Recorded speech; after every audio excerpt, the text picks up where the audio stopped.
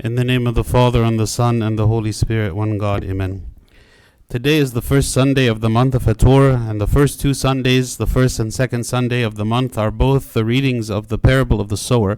And so I wanted to speak a little bit about the parable of the sower, and specifically the good ground that we read about in Luke chapter 8. It says, "But the ones that fell on the good ground are those who, having heard the word with a noble and good heart, keep it and bear fruit with patience." So there's three different conditions here to bear the fruit according to the Lord in this parable. He's saying those who have heard the word with a noble heart, those who keep the word, and those who bear fruit with patience. So the fact that we have patience. So I want to speak a little bit about these three, both this Sunday and next Sunday. So here, these are the three conditions: to hear the word of God with a noble heart, to keep the word, and to be patient. So how do we hear the word with a noble heart? The first way to hear the word with a noble heart is because we have an eagerness to listen. John Maxwell says, as long as a person doesn't know what he doesn't know, he is not going to grow. Meaning, if we go through our life assuming and thinking that we already have the answers to all the questions, we already have experienced everything there is to experience, we know the answers to everything, we feel like we are wise in our own eyes, then such a person is not going to grow because they are not willing to consider themselves lacking in something. The person who grows is the one who is willing to listen to the guidance and the advice of others, or the one who is willing to learn from the experiences that they have in life. But if they think that they know everything, then they are not going to be able to grow. We have to ask ourselves if we have this eagerness to listen. Do I care about the truth? Do I care to know what is it that God is calling me to do? Do I care to listen to the Holy Spirit convicting me of sin? Do I care to take any action based on what it is that I hear? Or is it that I feel kind of complacent in my life and I'm just going through my life day by day, focusing on my bodily needs, the things that I need, my family, my desires, and so on, but I'm not willing to listen to the Word of God? Do we feel like we already know everything that we need in order to live or not? Do we make time to read or to hear the word of God, or to listen to sermons, or to attend Bible studies?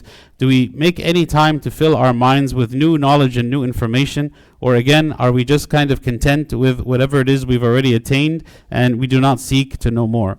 And this can be difficult because each of us has a busy schedule, and we have a lot of responsibilities that we have to take care of on a daily basis. But the person who is eager to listen values the word of God so much that they want to make it a part of their day, even in the midst of all of the different responsibilities and the distractions and the busyness and the work and so on, because we care to hear the word of God. And this is what he says is the person who is of the good ground is those having heard the word with a noble and good heart, keep it and bear fruit with patience. So the first kind of requirement of someone to be this good and fertile ground is to hear the word of God. In this parable, the seed is the word, right? So as the sower is sowing the seeds, which is the word of God, on each of the four different grounds, each of the ground responds differently to the word. What makes the good ground good? Well, one of the reasons is that it receives the seed. It wants the seed. It wants that we would learn and know the word of God. So the first requirement of hearing the word of God with a noble heart is that we have an eagerness to listen. The second is that we have a simplicity in accepting God's words. Having simplicity in receiving the word, not just hearing it. Sometimes people hear the word of God with the mind to criticize. They just try to pick out and find anything that they can find lacking in it, or to be critical of it, so as to avoid having any kind of burden on them of actually having to follow it. They consider it to be impractical. They consider it to be maybe advice from a bygone era, thousands of years ago, that doesn't really apply today. Many people do not want to receive the word of God even after hearing it because they consider it to be not for them. In 2 Corinthians 1 verse 12, it says, "For our boasting is this, the testimony of our conscience, that we conducted ourselves in the world in simplicity and godly sincerity, not with fleshly wisdom, but by the grace of God." In such a simple person, they hear the word of God and accept it simply, with faith. The word of God is meant to be read in faith, meaning if we read it and become critical of it, and just try to attack it or poke holes in it, then we will not benefit from it. But if we accept it, even the things maybe that are difficult for me to understand, the things that don't seem to make sense to me in the moment, if I accept it and say, I trust that this is the word of God, and so I will work with it. I will begin to apply it even if I don't understand how it's going to affect me. Because again, the Lord likens us to children and likens us to sheep. Just as with our children, we tell them many things that maybe they do not understand, but we tell them it is for their good. It is something that will benefit them. And if they do contrary to what we're saying, they're going to harm themselves. And we call our children to obey us even when they don't understand, because as parents, we know better than them. And we do everything out of good for our children, and we expect them to listen.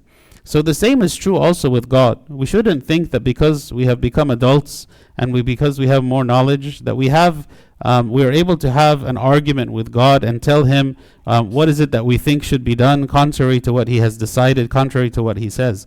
So it is not just someone who hears the word of God, but who accepts it with simplicity, without bias, without prejudice, without rebellion. Someone who simply takes it upon themselves and says, since God has called me to this, since God is saying that such a thing is good, then I will pursue it and I will stay away from the things that he has said are not for me. I accept them because they are coming from him. I don't accept them because I understand. I accept them because they are coming from him. So simplicity in accepting God's words is the second criteria to be the good ground. The third is humility in subjection to his commandments. In 1 Samuel 15:22, Samuel speaks and says, behold, to obey is better than sacrifice, and to heed than the fat of rams. This was said in response to Saul the king offering a sacrifice before he went to war, contrary to God's commandment, because as a king he was not allowed to offer sacrifice. And he was waiting for Samuel the prophet to come, but because Samuel was delayed and he wanted to go to the war, he decided to offer the sacrifice himself, and in contrary to what God had commanded him to do. So when Samuel came, he was upset with what Saul did. And he said to him, obedience is better than sacrifice. You think that you are doing something good because you're offering a sacrifice so that you will get God's blessing, but actually you are disobeying God's commandment even as you think that you are gaining his favor. And so one thing we learn from this is a kind of humility, that even when our minds tell us contrary to God's word, that we are willing to subject ourselves and submit ourselves to the word of God and ask ourselves, am I willing to change to accommodate what I learn? Sometimes it's easy for us as Christians to learn a lot of new information and just keep it in our heads, keep it in our minds, and say that's interesting facts that I've learned. But it is much more difficult for me to take what it is that I've learned and to change my life as a result of it. Just to look at my life and say, this area of my life is in contradiction to God's word. I'm not living the way that God wants me to live, so I will begin to take steps to change. This is not easy for us to do, but actually this is what it means to hear the word of God. Hearing the word of God is not simply to hear it with my ears. It's not simply to memorize it and to know it, but it is to live it out in my daily life. And again, this is what the Lord is saying about the good ground. The good ground hears the word of God, it becomes implanted in him or her, and then it begins to grow and bear fruit because the person accepts the word and begins to change their life as a result. The second point that he mentioned was to keep the word. Keeping the word means that we first understand the word. Right? We first understand the word. In Mark 4:34 it says, but without a parable he did not speak to them, and when they were alone he explained all things to his disciples. Even the disciples had a difficult time sometimes, like hearing what the Lord was saying to them and understanding it. It was something difficult. The Lord spoke in maybe cryptic ways or in difficult ways that they hadn't heard before, and they didn't know exactly what the Lord was saying. But we should seek an explanation. Sometimes we read the word of God or we listen to a sermon and we hear things or we read things and we don't understand what they mean, and we just kind of keep reading in order for us to finish the quota of what we are trying to read for the day. But if there is something that we don't understand, we should actually try to understand it. We can't keep the word of God unless we understand what it is telling us to do. And actually some of the most beautiful imagery and analogies and lessons that we learn in the scripture are related to how the Old Testament relates to the New Testament. when you read the Old Testament, maybe without understanding, it sounds like God is giving people a lot of commands and strange rules that he's telling them to live by, the sacrifices and how they should prepare the sacrifice and what they should do and so on, that we don't really have any context as to like what is the relevance of this? Why am I even reading this? But when you begin to understand how these sacrifices or that these things were prophecies of what was to come or to be fulfilled in the Messiah, it brings it to life in a new way that maybe we hadn't considered or thought of before. And I begin to understand.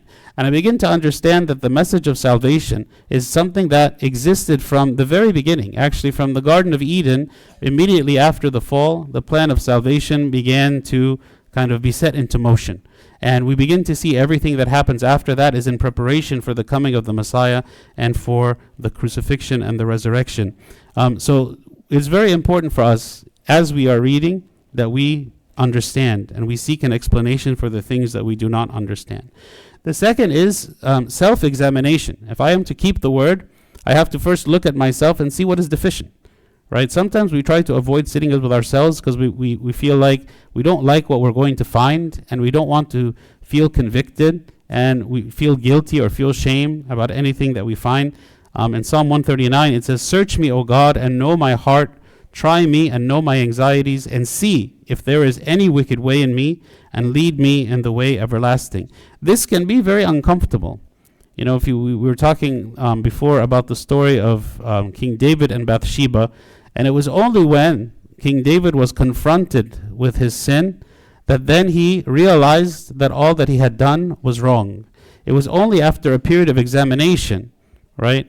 When sometimes we go through our day so quickly and we don't give much thought to the things that we are doing or thinking or feeling, and we go through day after day after day this way without really considering, who am I? You know, who am I?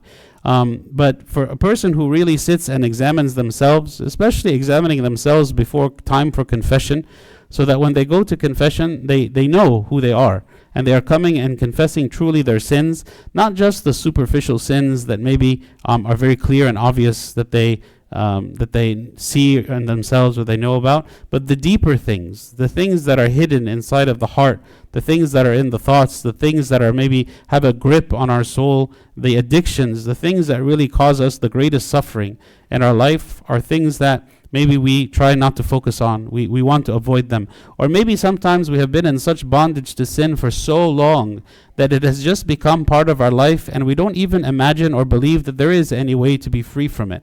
And it is just a burden that I carry with me all the time, and I feel like I will never have the willpower to change. But actually through self-examination and beginning to understand myself, and then the grace of God can work in me, and I can begin to keep his word and to change. So the second way to keep the word of God is to examine ourselves. The third is the word of God cleanses the heart.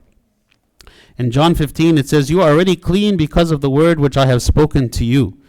The word of God is not just a book. It is the words that God himself speaks to us, and there is something about it that is very personal, that when we read it and we are in need, we read it with an open heart, and we will find that the Lord speaks directly to us, and there is a spiritual work that happens as we read the word of God. There is a transformation, there is a change, there is the imparting of hope, there is the feeling that God is present with me, that God is communicating and speaking to me, and this cleanses me. It makes me to feel like God is close to me. He is not far away, and it gives me hope that the Lord is speaking.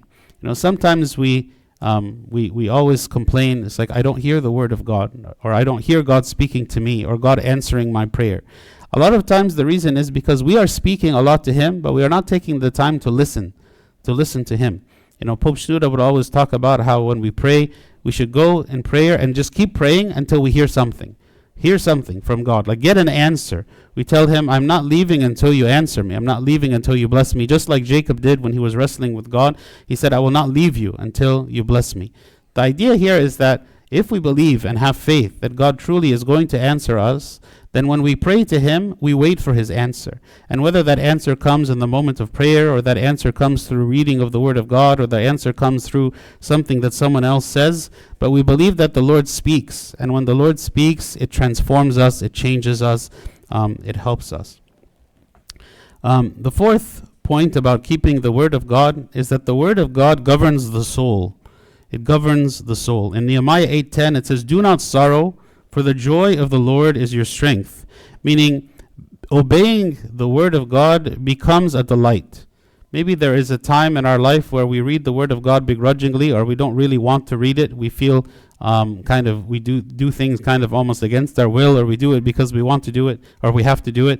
But there is a point in our life where maybe we see that the value of the word of God, that it is beautiful, that it is something that is truly life-giving, that in the midst of the darkness of the world, there is nothing else good that sustains us or supports us other than the words of God himself, and our heart is united in the fear of God. Our hearts become one with God, desiring to follow his commandments, again, not against our will, but truly because we desire it. And again, as what Nehemiah says here, the joy of the Lord is your strength. I begin to enjoy being with God, that despite the suffering I might be experiencing in my life, truly I feel that God is present with me, and that I desire his word, and his word gives me joy.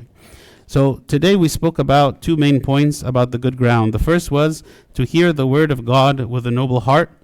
And to do that, we said we have to be eager to listen.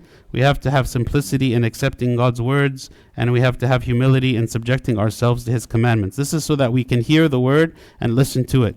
The second was to keep the word of God, which means that in order for me to apply it, in order for me to live it, I have to first understand it, and then I have to understand myself. I have to examine myself, understand myself, and the word of God cleanses the heart, and it also governs the soul. God willing, next week we're going to continue again. The reading will be about the parable of the sower again, and we will speak about the third point that was mentioned by the Lord about the good ground, and is that they bear fruit with patience, meaning that in order for us to really bear fruit, we have to do these things persistently, with perseverance to the end, and not just do them briefly or for a short period of time. So may God grant us to be the good ground and to bear fruit 30, 60, and 100-fold, and glory be to God forever. Amen.